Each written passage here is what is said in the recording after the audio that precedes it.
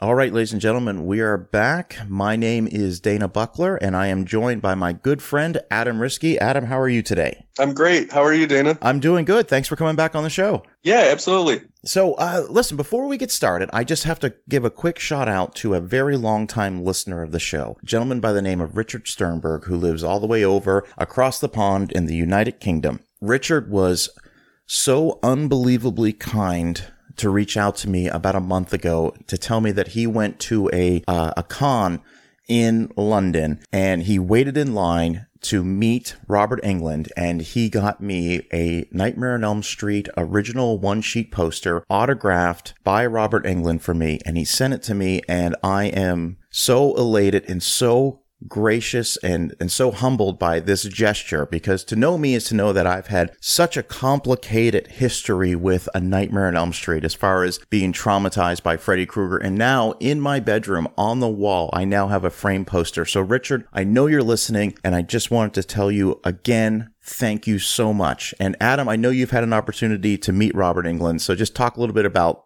what this gentleman means to you. Yeah, certainly. I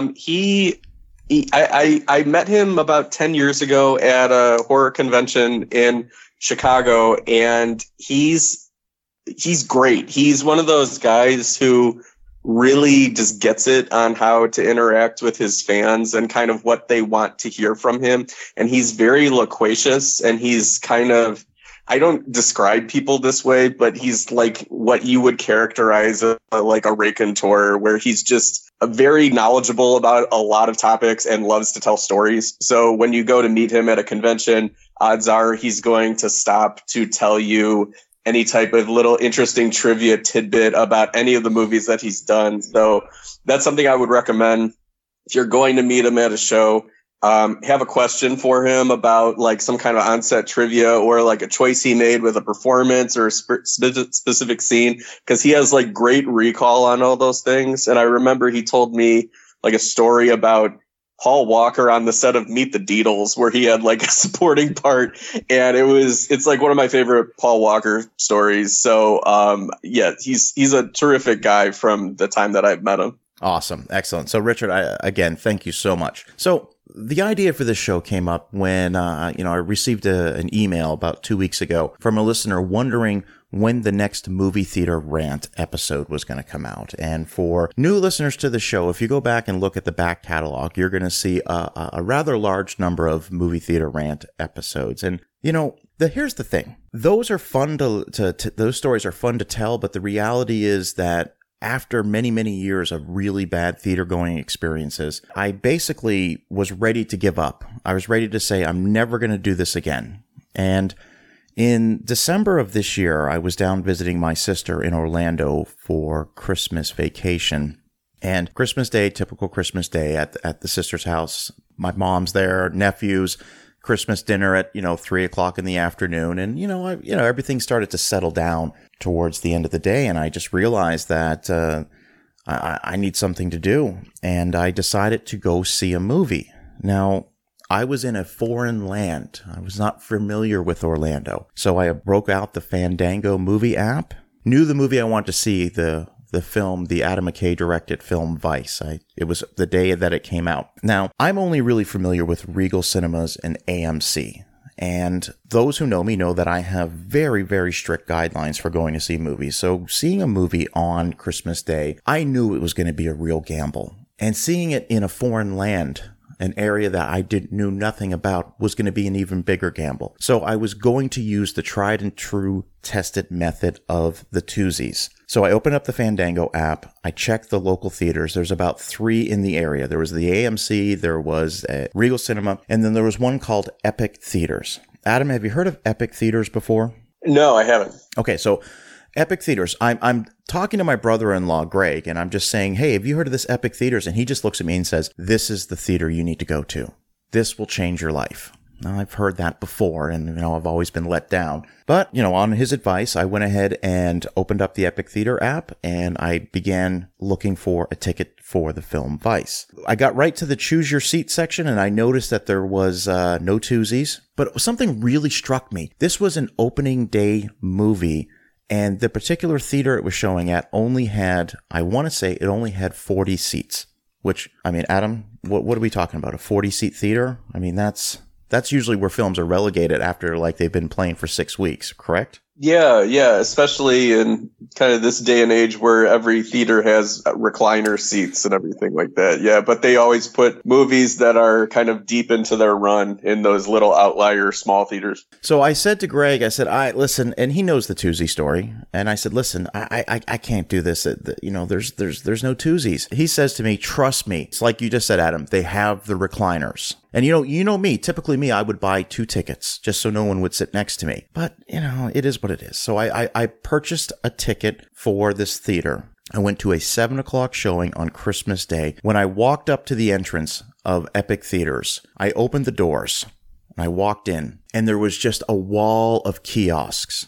The little computer kiosks where you can purchase your tickets or whatnot. And I walked in, and this theater was absolutely amazing. They had a big giant bar to the left with TVs on showing all the sports. When I walked in, I went immediately to the kiosks and I couldn't figure it out. I couldn't figure out how to redeem my ticket. And I went over to the customer service section and I said, hi. And I felt like a complete newbie. I'd never been to a theater like this before. I mean, you have to understand, my local cinema, I've said it before, it's like flying economy. It's just no frills whatsoever. So I walk over to the desk and I asked the lady, I said, hi, I purchased my ticket online and I'm not exactly sure what to do. And she smiled and said, no problem. What's your name? And I gave her my name. She said, Mr. Buckler, here's your ticket right here. And I said, oh, okay, great. Now where do I go? And she said, well, do you want concessions? And I said, I do. I do want concessions.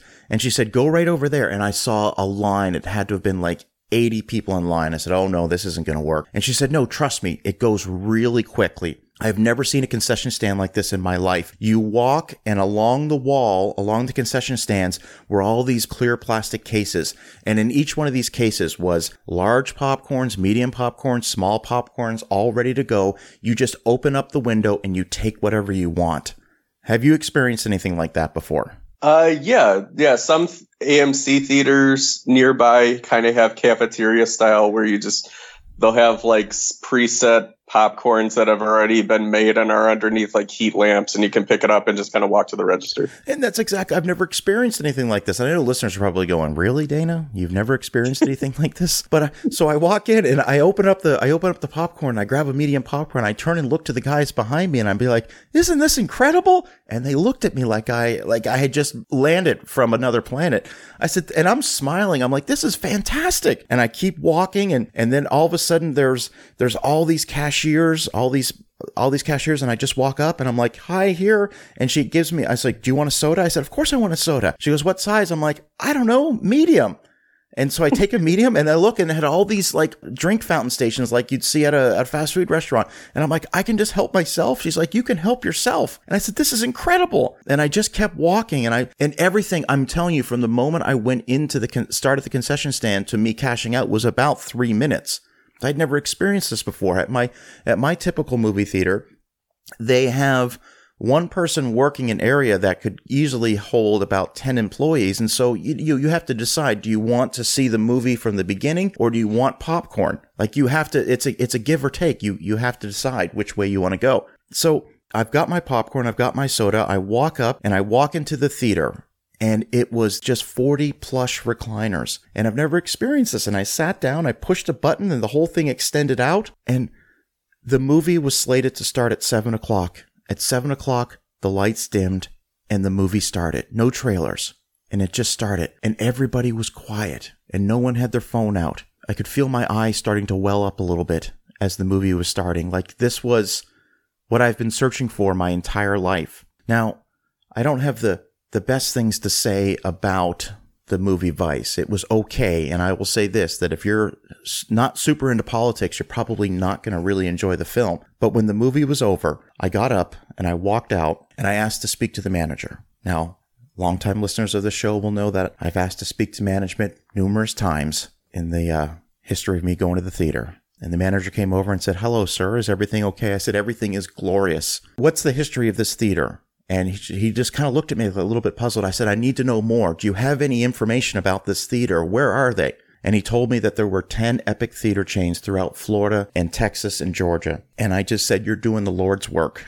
And I turned around and I walked out. And Adam, I sat in my car with a just content smile on my face because after years and years and years, it finally happened. I had the perfect movie-going experience. And I didn't think it was possible. That was the moment when I said, it's time to retire. And I just don't think I'm going to make it back to the theater. I feel like you need to own a copy of Vice just to remember this moment. Yep. Like, you don't even have to watch Vice ever again, but I feel like it's a keepsake. And I know that a lot of people are probably just saying to themselves, well, that's a typical experience every time I go to the theater. I don't know if it was like John Elway, quarterback John Elway for the Denver Broncos. For years and years and years, that elusive Super Bowl ring was so close, but he never got it. And then finally, he won it and he retired. And I just think that that's it for me. Maybe I'll go back to the theater every once in a while, but my days of going 2 to 3 times a week, they're over unless an Epic Theaters opens up where I live. How far is the closest one from you? Yeah, it's about an hour and 20 minutes with traffic. So, it's a commitment. Yeah. It's a commitment, definitely. It made me realize that it's still possible to have a good theater going experience. And I'm grateful to the management and staff of Epic Theaters. I know I was very much like very much like Albert Brooks in Defending Your Life when he first gets to sort of the waiting area before you go to heaven where everything is just perfect. I was completely lost. It was the greatest thing in the world. And I know I was getting a lot of strange looks. People were saying, who's this enthusiastic 40-year-old who's just smiling and just telling everybody, isn't this great? Isn't this the best thing ever? So I was pretty happy. That makes my heart happy that you had this great movie going experience. It's so well earned. It is. It's just I don't even know how do I top it. I don't. So that's it. So now the reason I told that story is because I had such a great experience that I don't want to ruin it. So I will. Every once in a while, I'll go back to the movies, but it's going to be, again, under the rules. It's going to be, using the rules that I use, it has to be, typically the movie has to be out for a couple weeks, or it has to be a really obscure time when a lot of people aren't going to be there. So having said all that, there's a lot of movies that have come out in 2019 so that I have yet to see. And Adam, your opinions when it comes to films almost perfectly mirror mine. I couldn't have thought of anyone else I'd like to have on the show to discuss the films that have come out in 2019 thus far. So the first question I want to ask you is, how's 2019 at the movies been for you so far? It's interesting because the past 2-3 years, I don't know, like I used to be really good at placing like, okay, in this year, these were the defining movies of that year or something like that. Nowadays, everything kind of just feels like this sameness to me. So even when things are, I don't know, it's strange because I don't have high or low opinions about a lot of movies anymore, especially the ones in 2019. They're all kind of in that middle area, and then some are a little bit more interesting than others, or they have more quirks that I find to my sensibilities more kind of, things that I think back on and recollect. But it's a very odd year. There's not a lot of standouts. If I had to make like a top 2 or 3 list this year, I would just give up because I'm like, I don't think any of these deserve it, but they're not bad. Excellent. All right, so let's start with the first movie on the list. And I wrote down a list of movies I wrote down this list of movies predicated on the idea that if I was still going to the theater, these are the movies that I would have made a concerted effort to go watch. So, and I wrote this list in order of the films released. So let's start with the January release of the hotly anticipated sequel to the M. Night Shyamalan films Unbreakable and Split, and I'm talking about Glass. Adam, is Glass worth seeing? Yes. If you've seen Unbreakable and Split, definitely see Glass. It is not the movie I expected. It's very much, you kind of have set in your mind what Glass will be, just based off of, okay, this is the setup of Unbreakable and this is the setup of Split, and I have my heroes and I have my villains. And then you watch Glass and it's this entirely weird, only M. Night Shyamalan would think of doing this kind of take on a closing chapter of a trilogy. But I found myself really responding to it, and I think that's because I just am sort of a mark for M. Night Shyamalan as a filmmaker. I don't think all of his movies work, but I'm almost always happy that I saw them, and I take away more from his lesser efforts than I do from a lot of other directors' lesser efforts. I think that he's such a kind of passionate and emotional and kind of nakedly emotional filmmaker that it's hard for me to really kind of pick on him, although that sort of seems to be the thing that a lot of people do pick on him for. So I think Glass is it's probably the movie that I think about the most so far this year, and it's just really bizarre, and not all of it works. And I wrote a review for it on F This Movie, and I couldn't even write a real review. I did like a good, bad, and the ugly. And even the stuff where I was saying this is bad or this is ugly, I was like, yeah, but it's so interestingly bad or ugly. Like, I don't understand why he made this decision. And it's the most fascinating thing I've seen, like, in the past 4 months, for sure. Were you surprised by sort of the divisive reviews the film was receiving? No, not at all. In fact, when I went to the movie to see it, I went with most of my friends and co-writers at F This Movie, and everyone didn't like it except for me. And I was with our friend Patrick Bromley and his wife, and I was texting his wife after the movie was over because we were having kind of the huddle out in the library, or in the lobby, where everybody was saying how bad it was. And then I was like, don't tell anyone, but I liked it. Excellent. Now, what I thought was interesting was, typically January and the early parts of February is it's been kind of known as the dump month. That's, it's kind of where, a studio's got a film, they really don't know what to do with it. So they don't put a lot of money behind the marketing and just kind of release it into theaters, usually January and early February. Glass, to me, doesn't fit that criteria. I genuinely think that this was the first attempt at really extending the summer blockbuster movie season, just making it the entire year long. But another movie came out in late January that I thought the trailers looked very intriguing. I'm talking about the movie Serenity, and this is another one that I wonder if it fits the mold of the January dump month, because looking at the reviews, we're talking about a 19% on Rotten Tomatoes, a 37% on Metacritic. Adam, what did you think of Serenity? Yeah, it's definitely a January dump month movie. There would be no other reason why you would have a movie starring Matthew McConaughey and Anne Hathaway released at the end of January with like little fanfare whatsoever. The only reason why I really had a buzz was because it's so strange.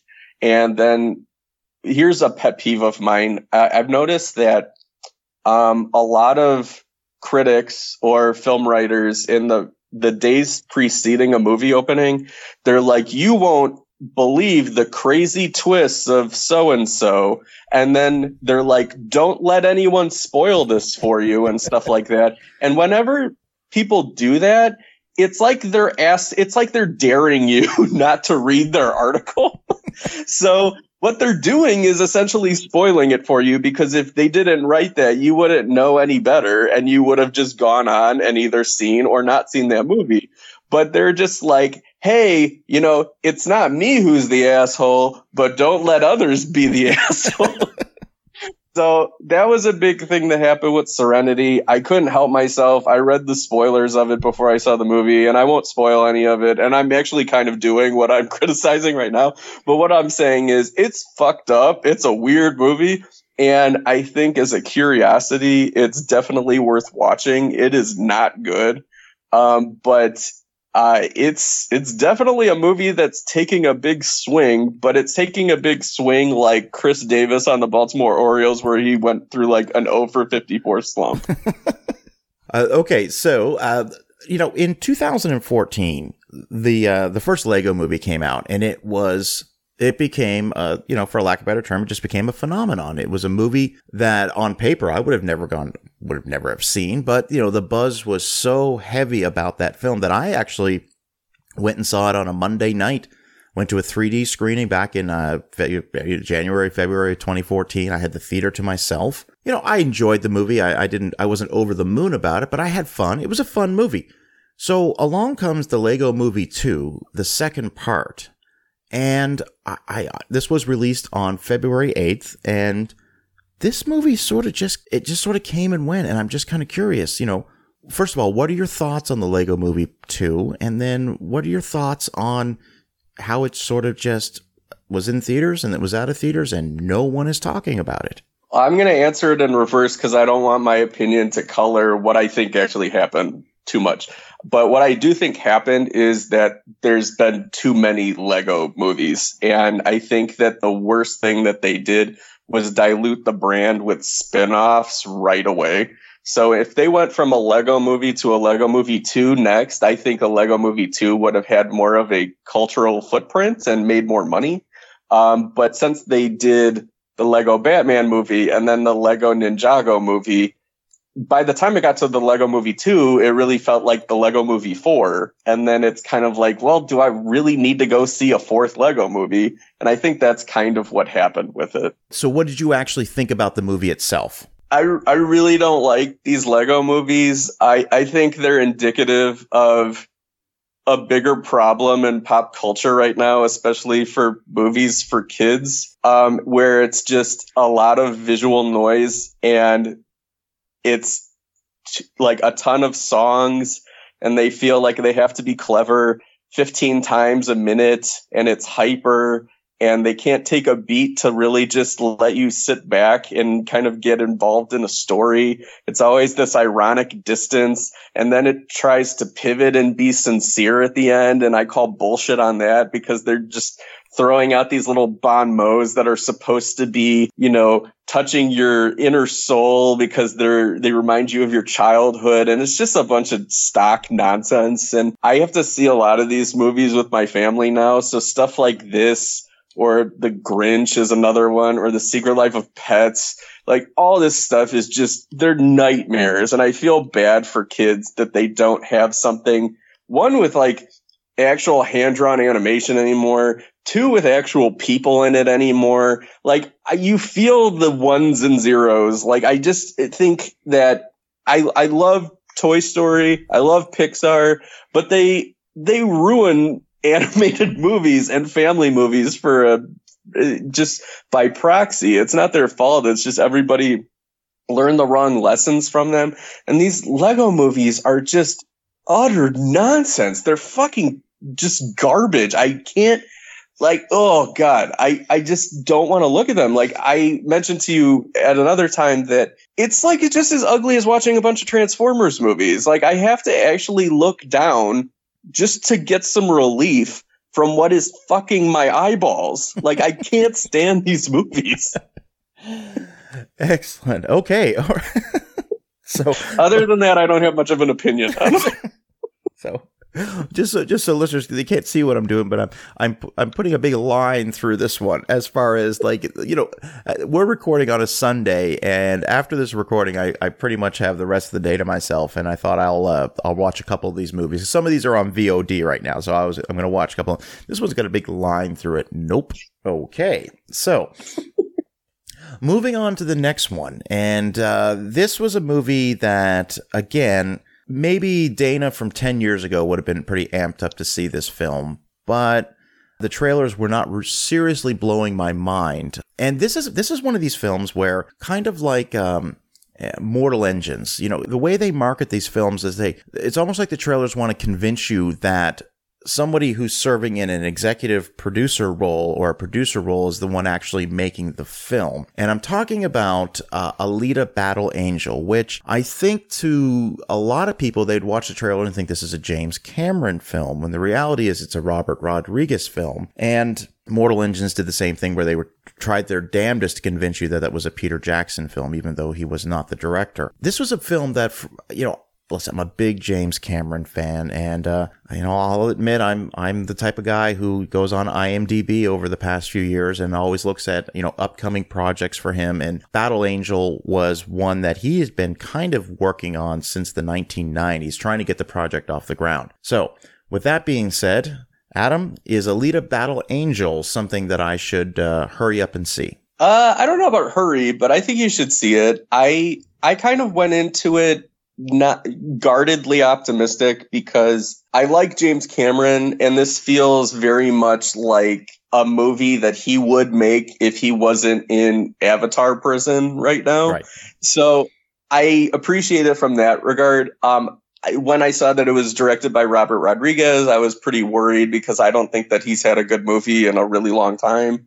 But this doesn't feel like a Robert Rodriguez movie. It feels like, and I mean this in a more positive way than I think it'll sound, it feels like a Star Wars prequel, but in the sense that it's like if you were in high school and then you picked up somebody's notebook by accident and you took it home and then you opened it up and you realized, oh, I took somebody else's notebook, but then you thumb through it and it's like this grand dork vision and you're like, wow, I didn't know this person had this in them. And when you're thumbing through it, it's just like, it wears its heart so much on its sleeve, and there's nothing ironic about it. It's just so sincere, and the Alita character is such a oddly likable character. She's very much like the Pinocchio type, where she's kind of learning the world for the first time. Okay, but her optimism and wide-eyedness is very ingratiating, and then some of the action scenes are just beautiful to look at. So it is kind of like a CGI kind of overload, but unlike, say, the Lego movie where I described it as fucking your eyeballs, this one like at least takes you to dinner first. Okay. And then you're just like, okay, I'm ready for this because I think this person loves me. So every once in a while, a little question will pop in my head, and I'm going to ask you about Christoph Waltz in everything besides the Tarantino films, in every movie he's done besides the Tarantino films. Oh God! Favorite movie besides the Tarantino films? No. Your opinion of the roles that he's done besides the Tarantino films. Oh, okay. I think he's a little tough to take outside of Tarantino. Like, I like him ordinarily in he's great in Django Unchained and especially in Inglourious Bastards. He was good in Big Eyes, the Tim Burton movie from a few years ago, but that's like he was playing such a whiny jerk, and I think he did it really well. And it's one of those things where you don't realize until after the movie's over like how good that performance is, because the character is actively annoying you during the movie, and then you're like, oh, he did his job really well, because that's exactly how I felt watching him in this movie. And in his other roles in Alita, I feel like he's just distracting almost.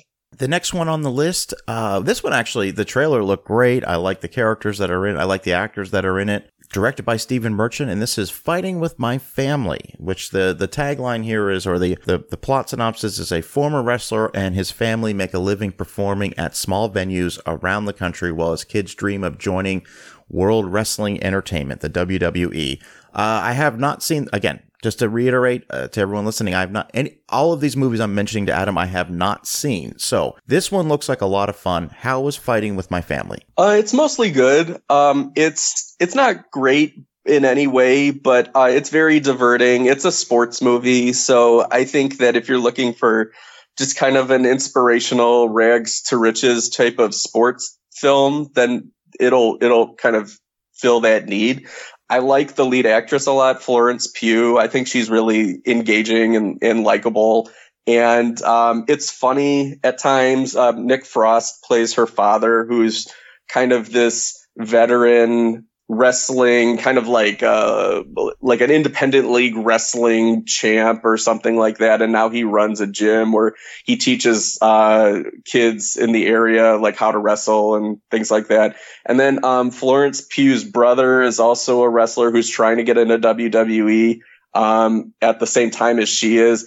And he looks so much like a young Simon Pegg that I found it really odd that they never like called any attention to this. Cause I'm just like, he's Simon Pegg. And then you got Nick Frost right there. Like, do they not know this? Like, am I the only one seeing this?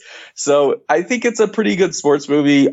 Vince Vaughn plays the kind of motivational coach and the guy who takes the wrestlers from recruiting them into, I think it's NXT is kind of like the minor league level of WWE, and then finds people to eventually go into WWE. And I found him funny in this movie, but I don't think he's supposed to be funny.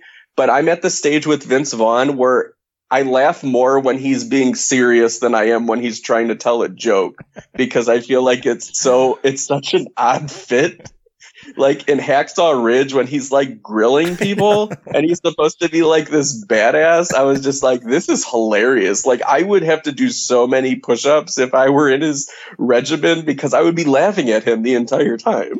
That was an interesting casting choice, I'll admit, when I saw Hacksaw Ridge, because at some point I was expecting him to dish out a little more like actual humor, but he was playing it really, close to the vest and very straight laced. And I'll agree with you that was an odd casting choice. Yeah. And he also like in his, he always looks like you just woke him up. Like every take is just like they just woke him up. And then he's just like, oh, all right. Okay. All right. All right. So you'll put that as a mild recommendation on Fighting with My Family. Yeah. Okay. Excellent. All right. So the next one I wrote down is Happy Death Day to You. Now, I just recently watched the first Happy Death Day, and I'll admit I had a good time watching that film. I thought it was really enjoyable, and just based on the strength of that, this was a movie that I absolutely would have jumped at seeing if I was still going to the theater.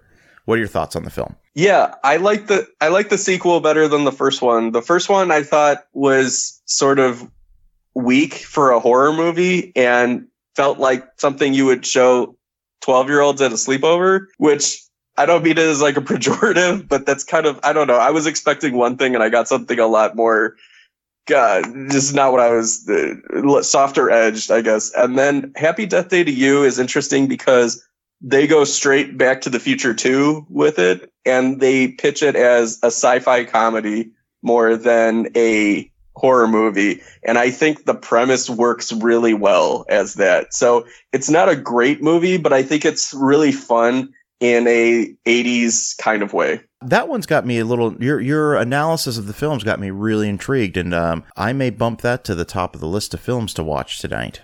Yeah. Interesting. Yeah. So that brings me to the next one that I wrote on my list, and I wrote this one with a big giant question mark next to it as far as, is this a movie I would have jumped out to the theater to go see? And that, of course, is Captain Marvel. And the reason I say that is not because of any of that ridiculously stupid controversy that was surrounding the film, but just because the fact of the matter is it was a Marvel film, and I have had a very checkered past with Marvel films. So, Captain Marvel will be on video on demand rather soon. Is this a good Marvel film? And when I say a good Marvel film, I mean I have seen 12 of the 20 Marvel films so far, and a lot of them I've really enjoyed. Is this a good Marvel MCU film? It's like the upper 60 percentile. I'll put it that way. It's in that middle range, but I'm a little bit more affectionate about it than I am, say, like Thor or something like that. Some other movie that I put in the middle, or Doctor Strange. It doesn't ever really click. And I think Brie Larson will have the Doctor Strange thing happen to her, where once you see her in Avengers Endgame, she really kind of gets like where she really shines, and she really kind of pops as a character, where I felt like Doctor Strange in his own origin movie didn't really come to life. And then in Infinity War, I thought he was a lot of fun. This is like, it feels like a very early Marvel movie as opposed to like a later Marvel movie. It's kind of weird in that regard, but they do have a lot of alien characters in it. So it kind of has like a vibe of Star Trek: The Next Generation, which I enjoyed. It's pretty nerdy. I saw it twice because one of my friends wanted to see it who hadn't, so I went with him. It was my second time, and I ended up liking it more the second time than I did the first time. The first time I was a little disappointed, but the second time I kind of knew what it was, and I think it's got a good message about women not caring or not needing to care about what a man thinks defines them as successful, because I think there's an element of that throughout the movie where it's Jude Law is kind of like her mentor, and it's like, well, you have to prove this to me, and then you don't. Like, this is an artificial imposition that he's putting on Brie Larson. It's up to her to define who she is and what's important to her and what she values and is successful, and it's not up to him as a man to do that. So I think they subtly work that in, and it's really nice and effective. Is there any Marvel film that you would say would be required viewing in order to watch this film? Maybe just Infinity War, okay. Probably. Which I have seen. Yeah. Okay. Yeah, there isn't too much that kind of ties it all back. So as long as you know S.H.I.E.L.D. and you know like Agent Coulson and Nick Fury and kind of where Captain Marvel is going to eventually be in Endgame because they reference her at the end of Infinity War, I think you're good. Okay. Just a random thought here. The Marvel machine, no signs of slowing down. Would you agree? No, I don't think so. I think they might kind of back off a little bit where it's like after Endgame, they haven't really, you kind of have an idea of what is going to be coming next just based off of the properties that they haven't milked just yet. But I think they might slow it down a little bit just to let you kind of drive up the desire to see more Marvel movies, if that makes sense. But it's not going to go anywhere. With Disney announcing the Disney Plus streaming service that is going to be released in November with a price tag of only $6.99 a month or $70 for the year, do you envision a possibility of them maybe backing off some of these single Marvel stories in favor of putting them in more episodic content on the streaming services and sort of having these standalone stories or these individual character stories on the streaming service all culminate with the big Avengers movies every year? Do you see more focus going to their streaming service? I do. I think that if they need to introduce characters, they'll still go the feature route. But I think that what you're seeing from, at least what I read of the Disney Plus announcements, you're going to get like a Hawkeye television series and like one with Bucky and with, what's his name? The Falcon and things like that. So I think Scarlet Witch is supposed to have a show. So I think like some of these characters that have been introduced in other movies that are supporting players, will find their way more onto the Disney streaming service as actors in those series than as ones who are headlining their own movie, which is fine by me because I don't really need like a Hawkeye movie. Right. Okay. Yeah, that's what I was thinking too. So, and I think that a lot of these MCU stories would fit better in sort of a, like a Daredevil style, like what Netflix was doing. Do you find it suspicious that Netflix canceled all their Marvel series shortly before Disney launches theirs? No, it's not surprising. I'm wondering if it had to do with some kind of a licensing, right, where Netflix had it for only a set amount of time, and then they had to relinquish the rights back to Disney or something like that. Because I noticed that, so Netflix currently has like Black Panther and Ant-Man and the Wasp and Avengers Infinity War, but you would think like they're all eventually going to be pulled from Netflix because they're going to be on Disney Plus. Yeah. So I think it'll be one of those things like when it was on, back in the day when it was cable, where like a movie would have exclusive rights to HBO and their network of cable stations like Cinemax, as opposed to Showtime and the Movie Channel or something like that, or Stars and Encore. Is the price point enough for you to say you'll sign up for Disney Plus day one? Yeah, I'm going to. I don't know so much about the original programming, but the thing I'm looking forward to most is having all of the classic Disney animated movies in one place. So I'm going to be at least signing up for it for a few months so I can just kind of go through that list, because it's something I've always been kind of meaning to return to, and I haven't yet, just because a lot of the unless you're renting them one at a time, it's kind of cost prohibitive to purchase these. They're very expensive. Yeah, and there's a lot of, I mean, let's be honest, it's easy to call Disney this, international conglomerate, which is super greedy and gobbling up all the competition and things like that. But the reality is they made a lot of great movies over the past 80, 90 years. Yeah. And so, I'm going to be a day one subscriber. I mean, I'll at least give it a try. That's for sure. I would love to see them, because I saw the kind of the tiers that they're going to have, where it's, like Lucasfilm and Star Wars and Marvel and Pixar, and then Disney Classic, so to speak. But I would really love to see them add their Touchstone and Hollywood Pictures libraries in there. That would be great. Well, see, that's another question I wanted to ask you, because if you look at Touchstone and Hollywood Picture, there are a lot of R-rated films in that catalog. Yeah. And from what I understand, and correct me if I'm wrong, or listeners correct me, they're going to shy away from the mature content on this platform. That's what they've got Hulu for, because they also own Hulu. So, as much as I agree with you, I don't know if that necessarily will happen. Yeah, I don't know either. One thing I'm kind of interested in seeing how they kind of finesse this, though, is I know that they're very proud of owning Fox Searchlight now. Yeah. And they were saying that that's not something where they intend to kind of uproot it, where, these independent films have to all be PG-13 or PG or whatever.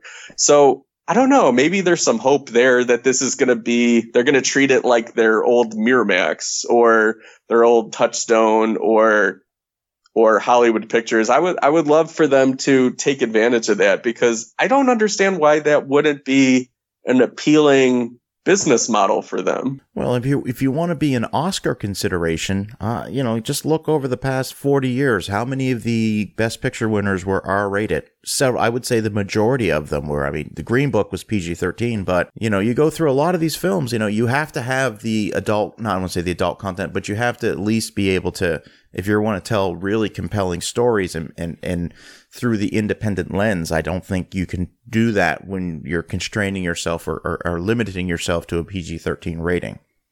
Right. So, just a theory. Okay. Mm-hmm.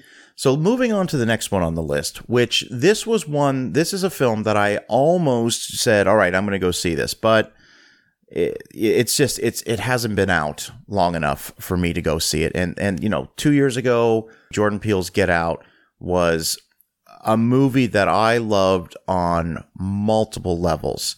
And I thought, sort of the spoiler alert, if you haven't seen the film, well, I won't spoil it. The twist in Get Out, what's really happening at this home, I thought was so brilliant and so just well conceived that I loved the film. And I wouldn't have been surprised, and I would have been okay if that film would have won Best Picture for 2017. That's how great I thought that movie was. Talk about Us for a moment and your thoughts on the film, and the fact that here's one thing I want to say about it. I like to gauge. I work with a lot of coworkers that are varied in age, from early 20s up until the mid 50s, with all ages in between. And I might be the only one at my job that hasn't actually seen this movie yet. And unlike Get Out, this one has been it's garnered some very polarizing reviews from my coworkers. Some really liked it, some did not like it at all. And I want to know where this movie stands for you. And then, do you understand why there is this divisiveness about the film? I do. It's kind of a complex answer, though, but I'll get to that in a second. As far as what I thought of the movie, if I'm talking just amongst friends, I probably would be more negative. If I was talking just in general kind of giving my opinion, I would be more positive and pointing out what I appreciate about the movie. There are things I like about the movie. I like Lupita Nyong'o. I think she's fantastic in the movie and like a dual performance. And I think it's very well made. It's a great looking movie. It's from a technical craft standpoint, it's top notch. I think that it's a mess, and I think that it's one of those movies where Jordan Peele has sort of just through one movie, through Get Out, become the subtext guy, where like you can't just sit and watch his movie. You have to think about what it all means. And I think it does the actual movie as an experience a disservice, because there's a lot of plot holes and there's a lot of things that don't make sense if on a textual level. On a subtextual level, I think it's interesting. I think he's trying to say a lot at once, and it doesn't all congeal, or it doesn't kind of gel together. So it's a tough movie because I admire his ambition. And I think that he's got a lot of things that he wants to say. And it's something that I think movie fans are hungry for. Like, so many movies come out that are just kind of empty, and his movies aren't. So you feel bad not championing his movie. Like, for me, I don't know. I think that he's got a problem with horror, honestly. Like, and I feel like he's a very good filmmaker, but horror is a genre that he just can't get his hands around. Like, I like Get Out a lot, and I think it's a pretty terrific movie, but I also think that he doesn't do a good job of, for me, he doesn't do a great job of blending the comedy with the horror. I think he kind of undercuts the horror by the Lil Rel Howery character kind of popping up and being an audience surrogate all the time. I feel like you need to keep that out of the movie. Like, yeah, okay, he's a stand-in for the audience, but you shouldn't have to have that in your movie. Like, for me, it's just like, just tell your story. And I think every time he shows up kind of in the middle of the movie, with the exception of the last scene, which I think it's very important that he's there, I think he kind of cuts away from the tension. And with Us, I feel like I'm so focused on the movie from an intellectual and analytical level that on a thrills level, it feels like a really soft horror movie, like something that I would recommend to people who say, like, I want to watch a scary movie, but I don't like horror. Like, what should I watch? I would say, oh, you should watch Us, because it's very much like almost PG-13. Okay, so it just sort of straddles the R rating. Yeah, I think it's a pretty soft R. Like, it's definitely an R because there's violence and I think there's some language in it, but it doesn't feel like from a mood like, oh, this is like a Rob Zombie R. It feels like a very accessible R. Something that 10 years down the road with his, somewhere like 10 years down the road, it will definitely be PG-13, just with the way the ratings trends are heading. Yeah. I mean, it's closer to like PG-13 than to hardcore R-rated. That one I'm still very interested in seeing, but that just struck me really as a movie that I need to make sure I've got zero interruptions watching that film. And that, again, just with my local theater, it's just a risk I wasn't willing to take. Yeah, I think like it's very important to a lot of people, mainly and what I mean is movie fans, that Jordan Peele is a success. And I think that's coloring opinions of just this movie, if that makes sense. No, it does. It does, because you talk about Get Out was made on a $4 million budget. I believe this one, don't quote me, but I believe this was made on about a $20 million budget, and it's getting big, wide theatrical releases, and they're for all intents and purposes, original stories that are being told. And we desperately need that in the theater. Otherwise, it's going to be a good original content is going to be relegated just to the streaming services, which is not horrible, but I still like to go to the theater to see original movies. Yeah. So that's, so I'm hoping he's successful because, and he's working with Blumhouse a lot, and, they've got a good model. I just wish they would expand beyond horror a little bit. Yeah, So, I mean, he just represents so many things that are important to be successful in movies. It's like original filmmaker, horror genre on a mainstream level.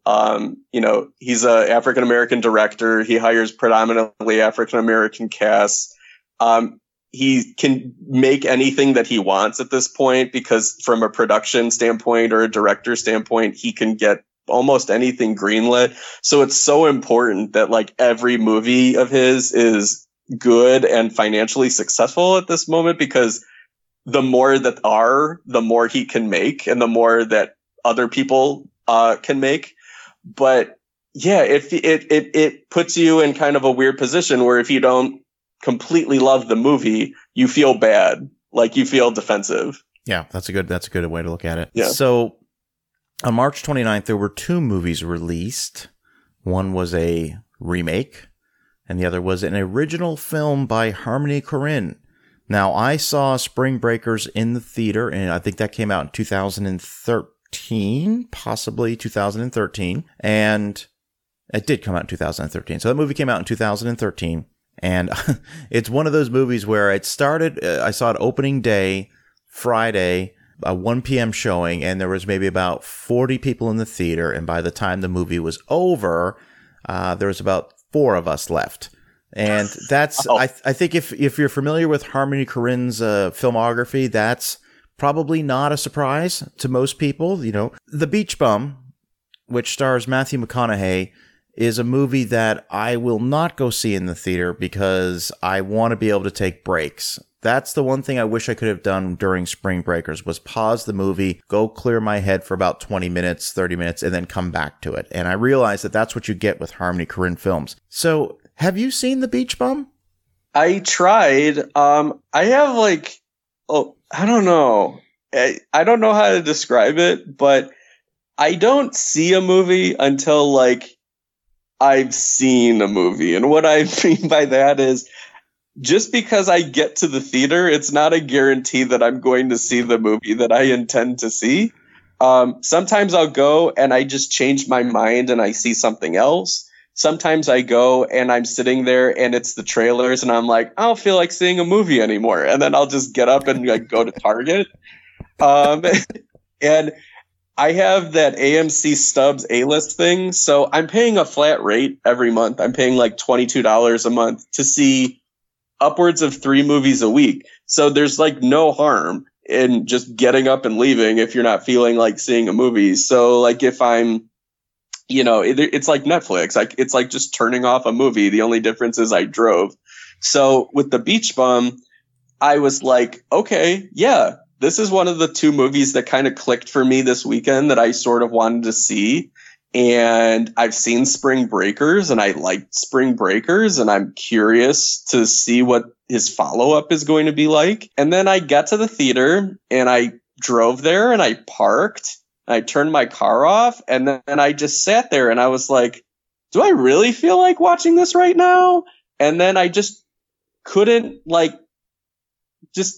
I my feet wouldn't get out of the car. I just couldn't do it. So I turned my car back on and then I picked up lunch and I went home and I watched baseball. It's one of those things. I'm not laughing at you. I'm laughing with you because I completely get it. One of the things you said, you talk about having the pass at AMC, and it sort of invoked a memory of, when we look back to the late 80s, early 90s, when we would go to the video store, we whatever we chose, and after we'd spend 45 minutes, an hour, sometimes 2 hours picking out 1 or 2 movies, you committed to them. And I remember towards the waning days of Blockbuster when they started introducing these monthly memberships where you could rent, as many movies as you wanted, that I started to do something very similar to what you would do, in that I would rent a movie. The Blockbuster closest to me was a 2-minute drive. So I would rent a movie, watch it for 30 minutes, and go right back. And there were times that I would make 6 or 7 visits to the Blockbuster in a day. Because and it's the Netflix thing, because when all of a sudden we're not limited anymore, we're less likely to commit to something. I think it's an interesting theory that is still in play today. Yeah, I have that all the time. Like if I check out a movie from my local library, it's like a 1 in 4 chance I actually watch it before I return it. Yeah.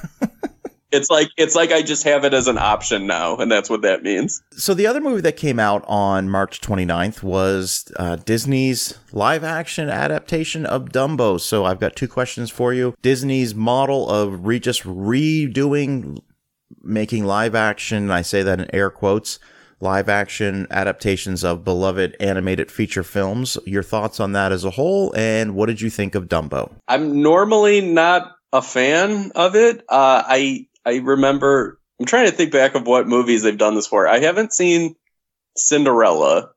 I have seen The Jungle Book, and I fell asleep during it. I saw Beauty and the Beast, and I remember like appreciating it on the same level that I appreciated Bram Stoker's Dracula, which I don't think was the intent.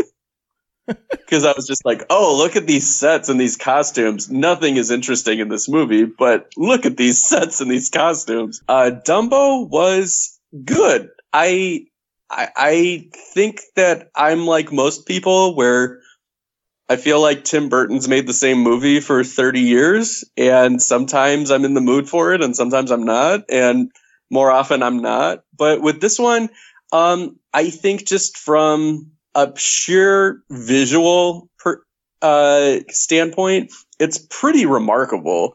And I saw it in IMAX, and I really appreciated just kind of all the work that put into the set design and art direction. I think that it's kind of a not great Dumbo movie. It's like he forgets that it's about Dumbo and then has to put Dumbo back in there because he's so much more interested in like the Danny DeVito character or like the Michael Keaton character or Eva Green and stuff like that. But I found myself enjoying it more than I thought that I would, which is saying something. And I like the approach that they took with it. I'm a big fan of the original Dumbo, the Disney animated film from I think it's the 40s. It's a beautiful movie, and it's very short. It's like 65 minutes, and this one's about 2 hours. And the way that they kind of do that is they take like a remake approach, but then they take the Mary Poppins Returns approach, where they make it a sequel also, or like Hook, where it's like a sequel to Peter Pan. And what they do with it is interesting. And I kind of dug it. So it's a good one. Okay, excellent. Let's talk about another remake that just came out last weekend, and that is Pet Sematary. Now, I have not seen the 1989 Pet Sematary since I remember watching it on VHS maybe the year after it came out, and the movie terrified me. And I know that on F This Movie, their most recent episode, Patrick and Robin discussed that film. And what's interesting about it is, you know, when Patrick and Robin decide to go into spoilers, I said, well, I'm just going to listen. And so I just listened to the entire episode, and great episode, by the way. What are your thoughts on Pet Sematary? I'll invite listeners to check out the F This Movie episode. I won't I won't spoil what Robin and Patrick thought about the movie, but I will ask you your thoughts on the film. I was disappointed by it. I don't love the 1989 Pet Sematary, but I saw it at a time that it left a big impact on me because I was about 10 and I saw it at a sleepover, and I was, pretty startled by it. So, it stuck with me, and there's some imagery in that movie and just concepts that are really freaky. And I think it still works. I saw it again, maybe like a year or two ago, and it still holds up as like this ugly, but effectively scary movie. The new one, I feel like it's got a giant handicap on it, which is that whether you know it from the book or you know the 1989 movie, most people know the story and most people know the beats. So they know that there's a truck accident with a child. They know that there's the Zelda, who's like the creepy sister with the meningitis, the spinal meningitis and everything like that. So you're expecting these beats already. And because of it, whether the directors of the new one follow those, or they upend them, or they go further and make it even more kind of morbid. You're expecting it. So like you always are thinking of what their choices are, and you can never let the movie just kind of take you over. So that was the thing that I found really kind of odd about it, was no matter how dark they went, I was primed for them to go so dark. And that way, nothing really had any impact on me. And I think that the movie's weirdly paced, where Robin and Patrick mentioned it. It's like nothing happens for an hour and 15 minutes, and then everything happens in the last 30 minutes. And it just feels very hurried at the end of it, and not very satisfying. It was a disappointment because I'm a fan of the directors. It's Kevin Kolsch and Dennis Widmeyer, I think. They directed an independent horror movie called Starry Eyes from a few years ago, and it's one of the scariest movies I've seen in the 2000s. It's really no hold barred, and just from an viscerally upsetting. It's a very good movie, but it's very punishing in a way that really good horror movies can be. And this felt very much like a studio compromised version of what they probably wanted to do. So I'll ask this question: Fred Gwynne or John Lithgow?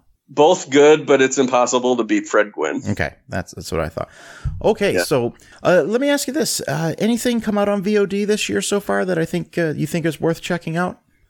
Yeah, there's been some interesting stuff. Some of the things that I would recommend is if you're a subscriber to Shudder, which is a horror movie streaming service, they kind of like bill it as Netflix for horror fans.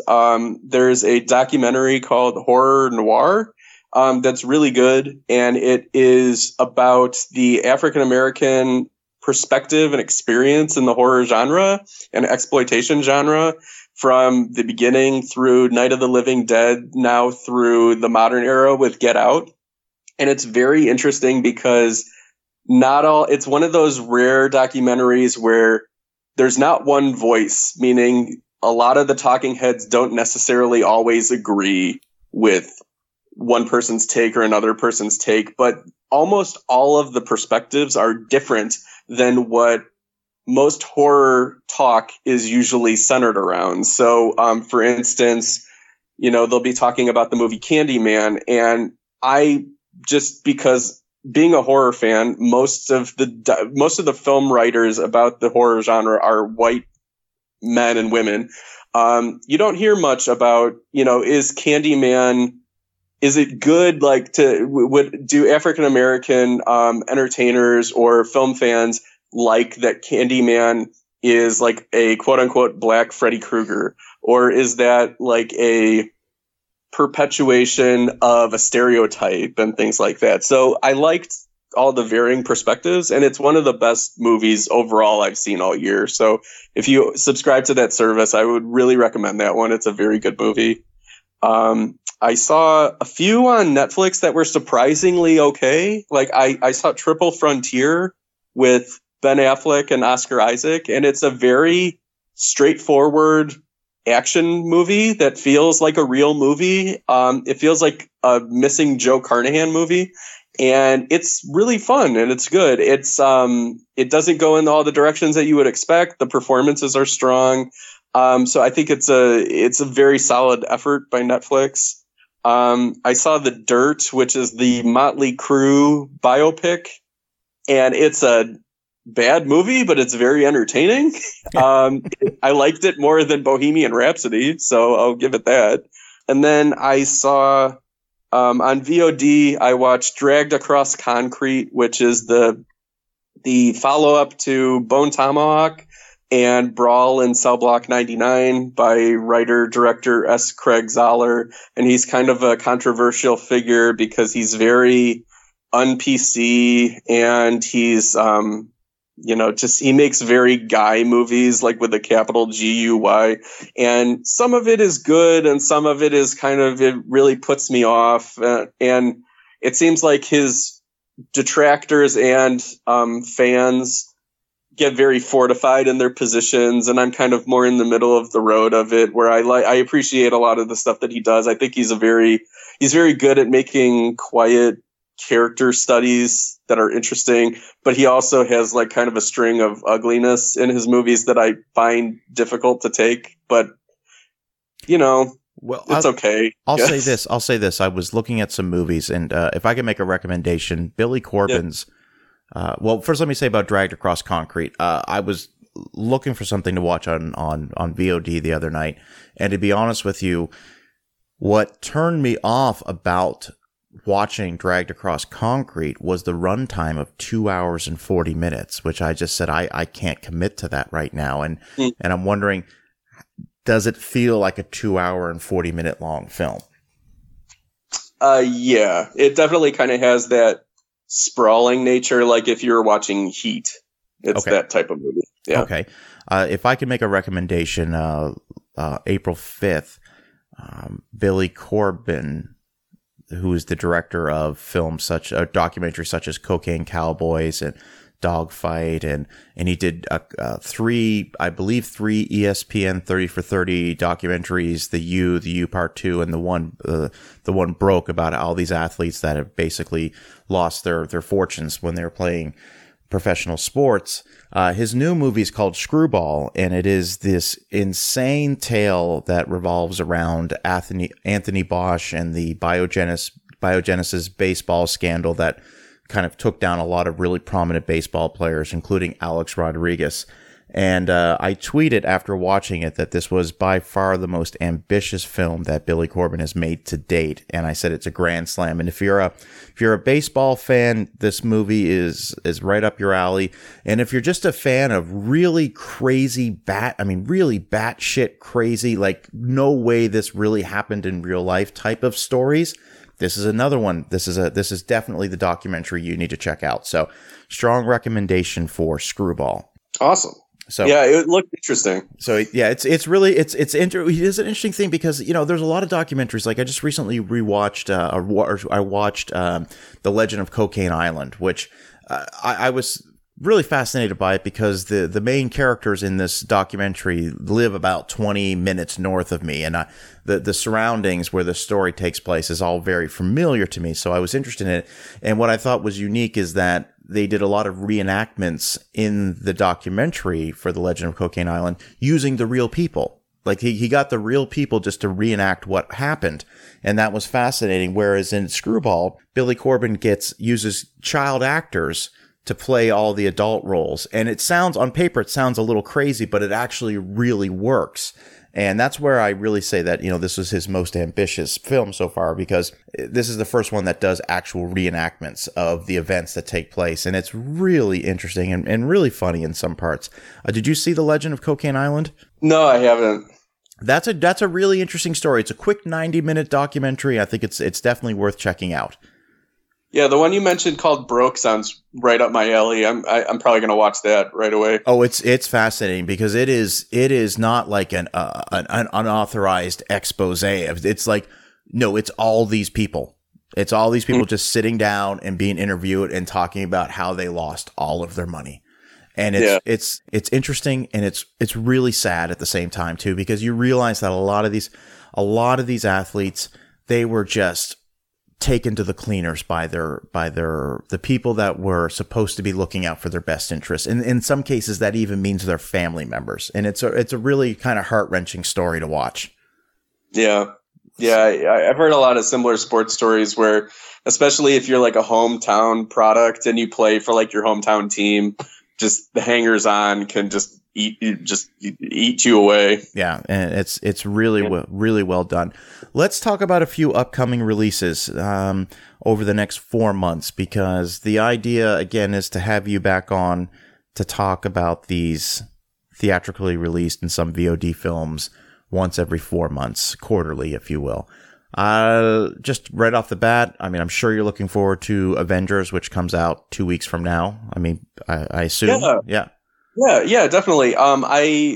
it's funny because it's the type of thing where I kind of I was never like a Marvel hater or Marvel basher, but I sort of resisted it because I didn't like just how frequent they came out. It just felt like having like 3 Aerosmith albums a year. I'm like, I got enough. I'm like, I'm good. But no, I mean, like when I've seen the anticipation of it and like, oh, tickets are available, I got excited. So I'm looking forward to it. I'm just going to cruise down, take a look here at some upcoming films. You've got Long Shot with Seth Rogen and Charlize Theron. Have you seen the trailers for that? I have, yeah. I'm looking forward to it because it just looks like kind of an old-fashioned romantic comedy, and I'm in the mood for that. All right. And what about Pokemon Detective Pikachu? Yeah, I'll see that with my family. They're very excited about it. I've never really like gotten into Pokemon, but I very much kind of recognize that this is kind of like how I felt about Ninja Turtles to them. So I'm excited that they're excited. Excellent. John Wick Chapter 3, that's one that I'll probably go see in the theater. I think they're just quality films. What are your thoughts? I'm all in. I'm very excited about it. I adore Keanu Reeves, especially in action films, and the John Wick movies are just getting better. Yeah. So I'm very much looking forward to it. And John Wick Chapter 2 left off on such a cliffhanger that you had no choice but to see this one as soon as it comes out. So yeah, I'm really excited. Looks like we've got a Doom Annihilation. Doom referring to the video game movie that starred The Rock from a few years back. Oh, really? Oh, yeah. It says the synopsis is follows a group of space marines as they respond to a distress call from a base on a Martian moon, only to discover it's been overrun by demonic creatures who threaten to create hell on Earth. Well, that's the synopsis for the video game. Does it say who's in it? Louis Mandalori, Amy Manson, Nia Berman, and it's directed by a guy by the name of Tony Gillo. Okay, I'm guessing that'll be like direct to video. Yeah, the studio behind it's Universal. Oh, okay. So, well, they do direct to video. They're doing Backdraft 2 straight to video. You sent me the trailer for that. Yeah. Sony Pictures will be releasing A Dog's Journey coming out. Let's see. Good for them. Yeah. Walt Disney Pictures will be releasing on May 24th Aladdin. Now, is it just me? And this one's directed by Guy Ritchie. Now, is it just me, or when the very first teaser trailer came out where Will Smith was all done up in blue and there was such an well, I don't know. People were not happy about that. That when the second trailer comes out and you see Will Smith just not blue, do you think that was a conscious decision to say, you know what, let's just take that effect off?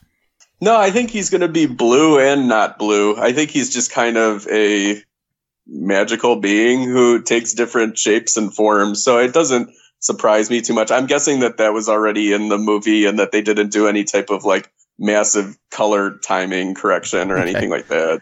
A movie that I'm actually looking very much forward to is the Sony Pictures release of Brightburn. Now, here is another example of a trailer that wants you to believe that James Gunn is the director when in fact he is not. But this one stars Elizabeth Banks, and the synopsis is, what if a child from another world crash landed on Earth, but instead of becoming a hero to mankind, he proved to be something far more sinister? You've seen the trailers for Brightburn, I assume? I have, yeah. What are your thoughts? It's an interesting idea. I think that it's kind of an obvious idea, so I'm wondering outside of the trailer what they're going to do with it. But I don't know. I've never really like gotten the same chills that most people do by Superman, at least in movies. So I'm hoping that this is sort of my kind of punk rock take that I need. I don't know. Well, I'm concerned, and again, I have not seen the film, but I'm concerned that this is going to be a super contained story that I don't think is going to be as ambitious as the idea presents. And I'm getting more of a slasher film vibe just from the trailer. Yeah, I am too. So, well, it's definitely one that I'm interested in checking out. And the fact that it's rated R plays a big role in that, in me wanting to see that film. Let's see. On May 31st, Warner Brothers and Legendary Pictures will be releasing Godzilla, King of the Monsters. And the way you described watching the Lego movie is the way I felt watching the trailer for Godzilla, King of the Monsters. It looks like the worst CGI I have seen since the Star Wars prequels. It just looks terrible. Okay. I didn't like Godzilla. I didn't like the Godzilla from a few years ago, and I didn't like the King Kong from a few years ago. I always want to like these movies, and then I see them and I don't. So I'm guessing I'll have the same opinion of this one. I was super excited to see Godzilla when it came out, and the choice that Gareth Edwards made to use what I like to call the Jaws approach, where you don't show Godzilla, or just you only show tiny glimpses of him for the first 2 acts of the film, and then we get the big, climactic battle. I thought that was a bad decision because we already know what Godzilla looks like. This idea of just teasing glimpses of him, to me, that when you finally get to that scene in the airport where you see Godzilla's foot and the camera rises up and you're like, okay, this is what I paid my $14 for. Here we go. And it just cuts to interior of the apartment where the little kid is watching TV and it's just showing glimpses. I'm like, whoa, no. I felt cheated there. I said, no, this is, I really felt cheated on that one. So by the time we got to the big finale at the end, I didn't give a shit. Yeah. When that movie came out, my joke was that it was like watching the end of Jaws, but like if a child on the beach was watching Jaws attack the orca.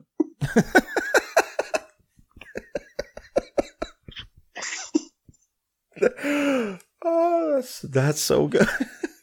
That is so good.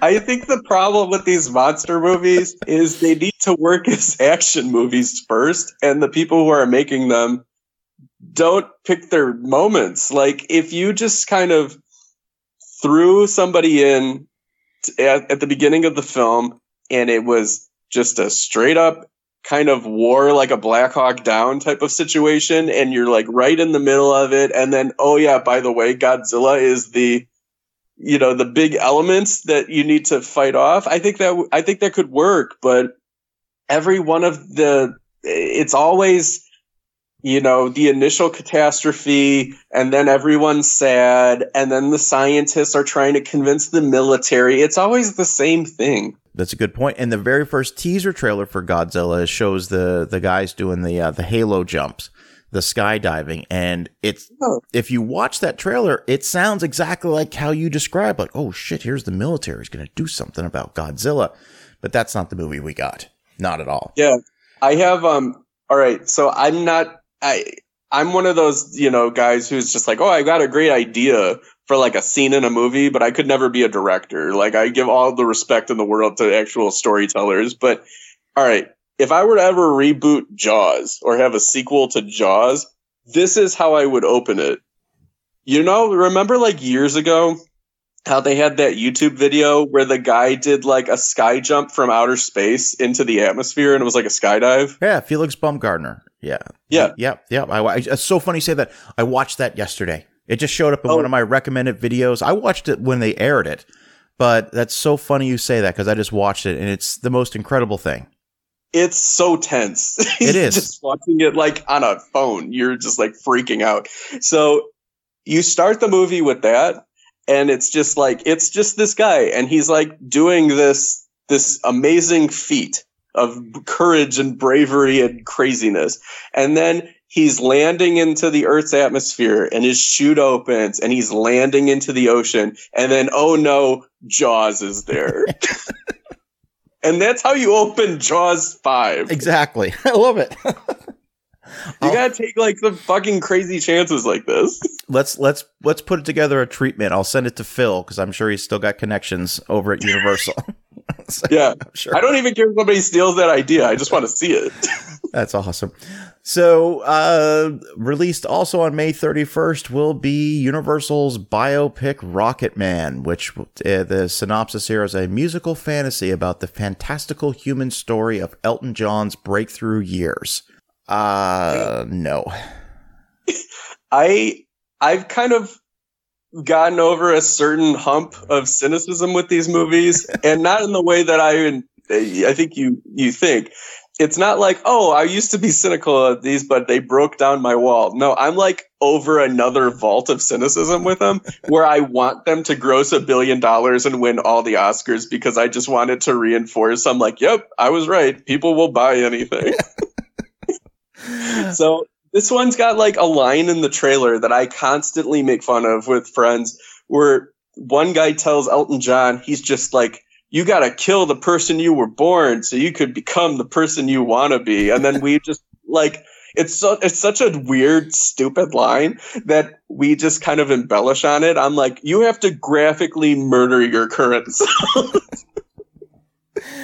All right, so let's see. Just a couple more here. I'm just going to run through a few names here, and just you feel free to talk about anyone that stands out. So you got Dark Phoenix coming out June 7th, Secret Life of Pets 2, Men in Black International, Shaft, Toy Story 4, Child's Play. I mean, this is where we're right into the meat of the big releases.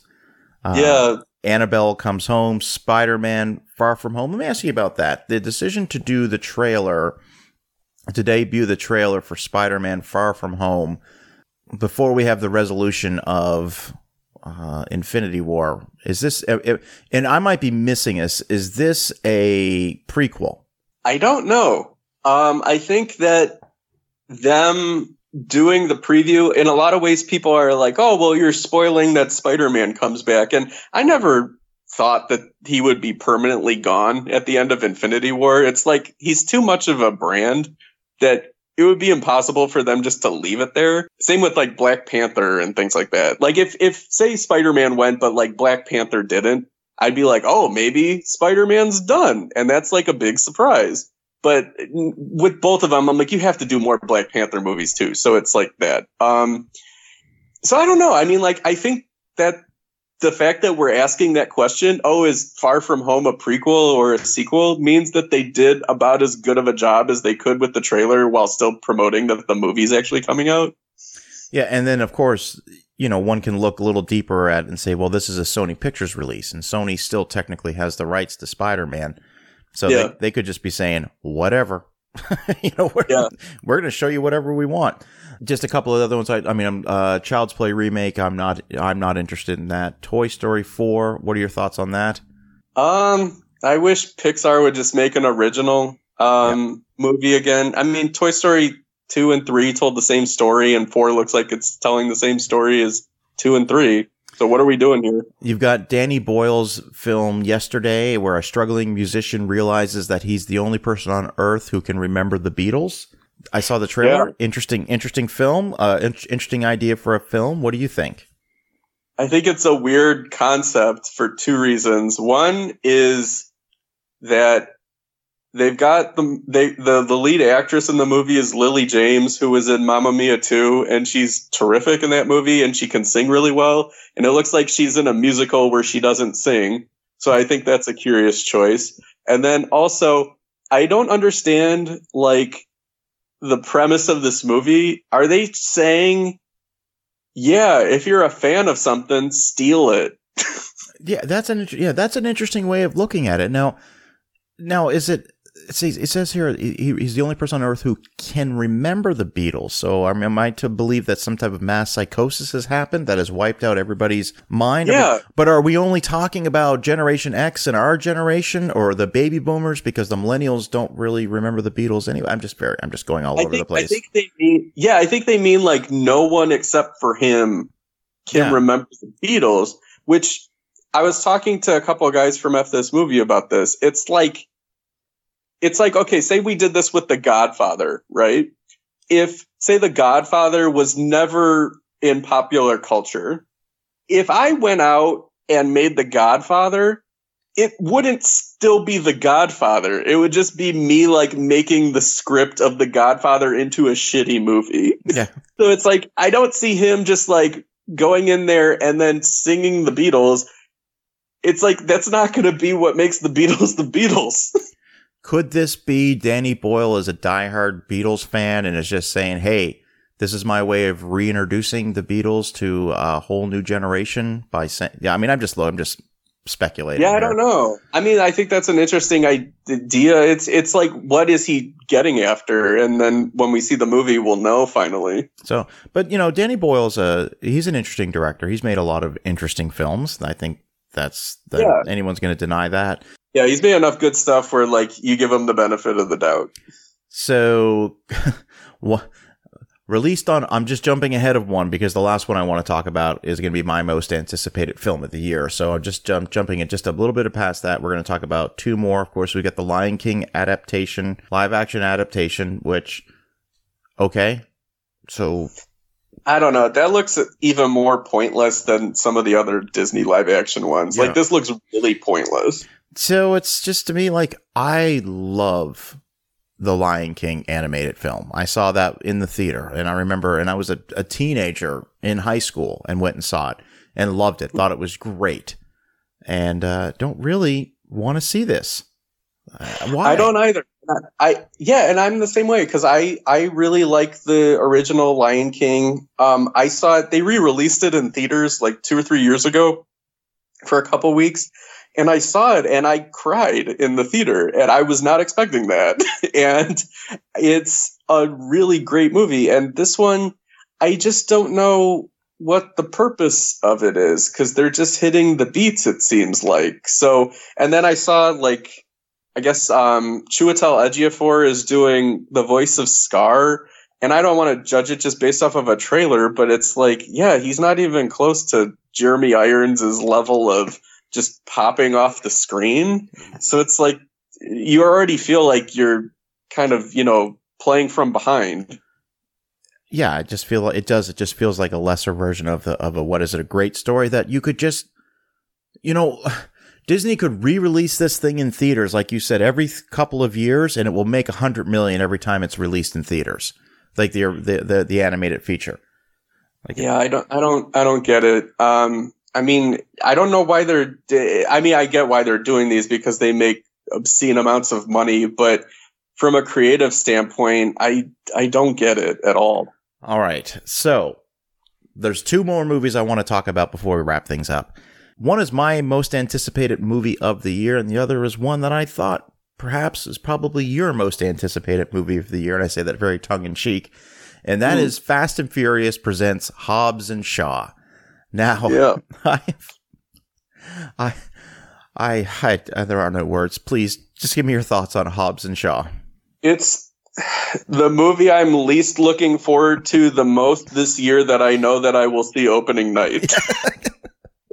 That's why I say that your most anticipated film tongue-in-cheek, because I was expecting a response like that.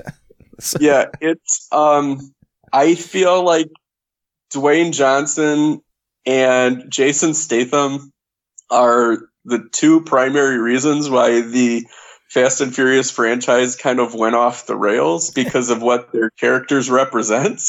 And it became this whole other thing. And it all like, it's like, I'm going to compare it to like a sports team. Okay. So you had the early Fast and Furious movies through maybe Fast and Furious 6. They were like a team that were coming into their own. And then finally they had like a winning season around like, the halfway through. And then they started winning a lot and then they were great. And then in Fast and Furious 7, it was like, oh, well, some of the people are infighting now and the chemistry isn't as good and they're still good, but it kind of was a mess and it was very stressful. And then Fast and Furious 8 is like the year everything went bad. And I think a major reason of it is because of Jason Statham's character going from a villain to now like a good guy or like an anti-hero. And then you have Dwayne Johnson just being Mr. Franchise Taker Over when he was the seasoning. He wasn't the stew. And then he decided he was the stew and fuck Dwayne Johnson because he's ruins everything. So, the Hobbs and Shaw thing, I described it as like, have you seen Idiocracy? Yeah, once a while ago. Yeah. Okay. Do you remember that drink Brondo where it was like what they fed the grass and it killed all the grass and it was like an energy drink? Yeah. So I described Hobbs and Shaw as like Jason Statham and Dwayne Johnson's Brondo victory lap, where like it's it's only made to irritate me. And it's one of these things where you talk about the infighting, and I read that Vin Diesel and Dwayne Johnson couldn't even be on set together, that they had to they had to shoot their scenes separately and then edit them together. And that Tyrese is also like, he's like outraged that this movie's even being made. Yeah. No, it's like if Indiana Jones came out and Mutt Williams decided to have like a spin-off and he couldn't shoot scenes with Harrison Ford. Let me tell you something. They came real close to that to Mutt taking over the franchise. They tried. Oh, they tried. I will go. I'll give Hobbs and Shaw my highest recommendation if Mutt Williams shows up in Hobbs and Shaw, where it's not like Shia LaBeouf's in it. I mean, like the character Mutt Williams. Yes, but at one point he just has to say, "Just do it." At some point in the movie, that would be the greatest. For the next 4 months, the most anticipated film for me, probably of the entire year, probably of the next couple years, is, of course, Quentin Tarantino's Once Upon a Time in Hollywood. I mean, there's not much really that needs to be said. This is a day one. I will go to the theater. I'll buy 3 tickets if I have to, just ensure that no one sits next to me. I mean, what are we thinking? I mean, this is an absolute must-see, correct? Oh, for sure. Yeah, it's my most anticipated movie this summer, at least. If not for episode 9, it probably is my most the one I'm looking forward to most this year. I think the cast is unbelievable, and Tarantino has never made a bad movie, and he cares. He's a director who really cares about making good movies. So I couldn't be more excited. I'm like you. I will go see it the absolute first chance that I can. Jim Hemphill was telling me that he lives just a couple blocks off Sunset Boulevard, and when they were filming this movie, like all the streets were cut off because they had transformed like 3 or 4 city blocks into a complete recreation of 1969 down, Hollywood. And he said it was just incredible to be out there. And that says something just about it would have been so easy just to CGI those things in there. But the fact that they took the time and, purposely built these sets. That's just one of 100 reasons why I can't wait to see this film. But the cast looks fantastic. And I mean, you're right. Tarantino hasn't, in fact, dare I say his movies get better as they go along. And in most cases, I mean, I think The Hateful Eight is one of his masterpieces. So I'm excited for this film. Yeah, it looks terrific. We can't end this discussion without talking about the fact that the Star Wars Episode 9, The Rise of Skywalker trailer debuted just a couple days ago. I've made no bones about the fact that I'm not a fan of The Last Jedi. I think as a movie just on its own, it's technically well made, I suppose. Although I think it has an abundance of CGI effects when compared to The Force Awakens, which, yes, granted, does have a lot of CGI, but I felt like there was way more tactile sets and production with The Force Awakens. I'm not going to lie, I'm really looking forward to this movie. I mean, this will be another day one. I'm going to go to the theater. What are your thoughts? Yeah, I'm the same way. I liked The Last Jedi more than you did. I do recognize that it has some problems in it, though. But I think like certain things that I liked about it, I liked so much that it outweighed the portions like with Finn and his subplot and kind of like the casino city and things like that. I didn't have any problem really with like what they did with Luke Skywalker or any of that stuff. So like I didn't have that component that a lot of fans did. But episode 9, I mean, I am a huge J.J. Abrams fan. I loved what he did with The Force Awakens. The Force Awakens, it's not the best Star Wars movie, but if I'm picking out one to watch just the most because it's fun, I probably would put on The Force Awakens. Yeah. So having him come back is great. And I think Daisy Ridley and Adam Driver and Oscar Isaac and John Boyega are so great in these roles just from the get-go that having more of that with them is just something I can't wait to see. So I I like it. It's like a lot of people, it turns me into a little kid all over again. And it's nice when everything kind of seems, not that special anymore, to have something that still kind of gives you goosebumps and you're looking forward to. Absolutely. I mean, I second everything you just said there. Adam, if people want to follow you on social media and check out some of the work you do for F This Movie, where can they find it? I write and do podcasts at fthismovie.net. That's F, the letter, and then the words thismovie.net. There's also a lot of other great writers and podcasters on that site, so be sure to check out their work as well. And then I am on Twitter at Riske Adam. That's Riske Adam. And you can find me there. Absolutely. And there'll be links to everything Adam just said in this episode show notes. So Adam, thank you so much for coming on the show. It's always a pleasure to have you on. And I know we're going to have you back for the 20th Century Movie Club very soon. And I keep teasing the Dana After Dark Patreon exclusive episode, which I know that you are going to help me out with a little bit. And I'm looking forward to that. So thank you so much for being on the show and just being a great guest every time. Oh, you're welcome. I forgot, tying back to the beginning of the show when we were talking about Glass, I do have a theater story. Oh, please. Okay. So I saw Glass twice, and the second time I saw it, I went to my neighborhood theater, which is a chain called CMX Cinemas. Have you ever heard of CMX Cinemas? I have not, no. Okay. So they're basically like the Bizarro version of Epic Cinemas. You go in there and there's a bar and they do have sports on the TVs and everything like that.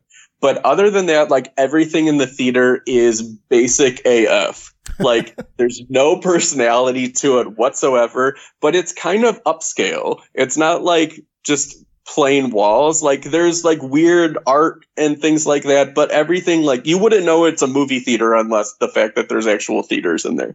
There's no, lanyards of what's playing in the theaters. It just says, oh no, you're walking into theater 6, enjoy yourself. There's no posters. In fact, there's posters outside, but the posters that are out as of today are like The Girl in the Spider's Web, The Grinch, Instant Family. Like they've never changed them. Like that's the weekend they gave up. And there's no one ever at this theater. I don't think it's ever had a sellout, ever. And it's gone through like 4 or 5 different chains. Like people will go in there and it's a mom and pop and it fails and then they get out. A company called Paragon goes in there and then they pan out and then they sell it to CMX. So now it's CMX right now. So you go in the theater, there's recliners, but they also have like those wooden desks that you would have in school. So like it's not comfortable because like there's a wooden desk there for like your food, I guess. So there's like cup holder and then like room to put your popcorn and everything like that. And then the thing is, the people there who work there, they are very conscious of customer service, but they're conscious of it in a way that makes you feel so awkward. So the time that I saw Glass, it was snowing. It was like almost a blizzard. So I'm within walking distance of this place. So I was like, okay, I'll go. So just to kill time. So I went to like an 11:30 in the morning show. It's me and one other guy in the theater. I walk in before I get into the auditorium. I go to the concession stand and I ordered like a popcorn and a small popcorn and a small drink. So then the guy goes, "Would you like a large?" And I said, "No, I'm fine with just the small one." And then he goes, "I'm going to give you a large anyway, but it'll be our secret." And I'm like, I don't want a large and I don't want a secret. I'm like, just give me what I ordered. And then he's just like, no, you come in here all the time. I see you here all the time. And I'm just like, I've been here like once in 2 years. So he's like, don't worry about it. I got you. So then I'm like, all right, fine. So I have this large soda and I don't want to drink more than like 3 sips of it because I'm just like, I don't want to like indulge in his like little weird game that he's playing. So that happens.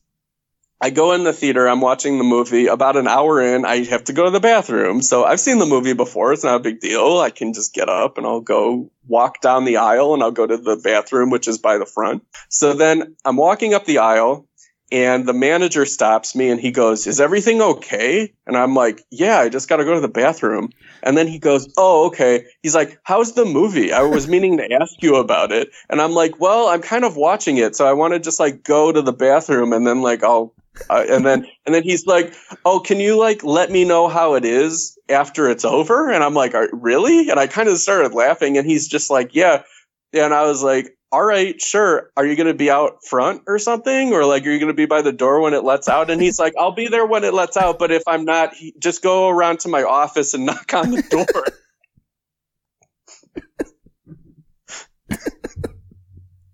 I can't. So then when it ended, I just walked out. And he was waiting for an hour and a half for you to show up. He's like, "Where's that one customer we had?" Did you feel awkward the next time you had to go back there? Like he was going to confront you? I haven't gone back. You haven't gone back. He's still waiting. He's got a picture of you in the office. He's waiting for you to come back. There was one time I saw a movie there. This was a few years ago, but it was the same cashier. It was the same guy at the concession stand. I went to see a movie. I didn't feel like watching it anymore, so I walked out. And he like noticed that. And then like the time after I went there, he goes, "Why do you walk out of movies? What's that all about?" And I'm like, "Well, sometimes I don't like what I'm watching and I'm just want to go home." And then he's just like, "Oh, that's weird." I'm like, "Well, yeah, it kind of is, but I don't really want you telling that to me to my face." I get that way whenever I go to the grocery store and they comment on what I buy. "Oh, what's this?" I'm like, can you just scan it, please?" Yeah. It's like whenever I get the 2 tickets to go to the movie, and now it's just, in the old days when I buy 2 tickets, it was all just paper tickets. So I just present them with one and I just have the second one in my pocket in case I needed it. But now I do everything on my phone. And listeners who don't know, I buy 2 tickets so nobody sits next to me. And, every time they scan my phone, the lady's always just like, "Oh, well, this is 2 tickets. Where's the other person?" And I'm like, it's just me." She goes, "But there's 2 tickets." "I know." She's like, "Huh." Now they're used to it. Now they got used to it. But I remember the first few times they'd be like, "Well," they couldn't comprehend what I was doing. Yeah. So yeah, it's not obvious to them. So I have that. I don't know. I'm just a magnet for like weird interactions like that. Like this isn't movie theater related, but like in my building, sometimes I'll like go out and get a pizza and I'll be like in my elevator and then somebody's just like, "Oh, that smells good. Can I have a piece?" And then like, I can't stand that. So like there was one time as a joke, and I was serious, but I said it kind of as a joke. I was just like, "Hey, why don't you stop being involved in my dinner?" The guy looked at me like I killed someone.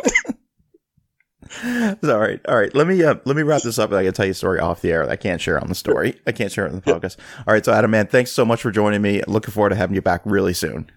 Yeah. Thanks, Dana. All right. And my name is Dana Buckler, and thank you so much for listening.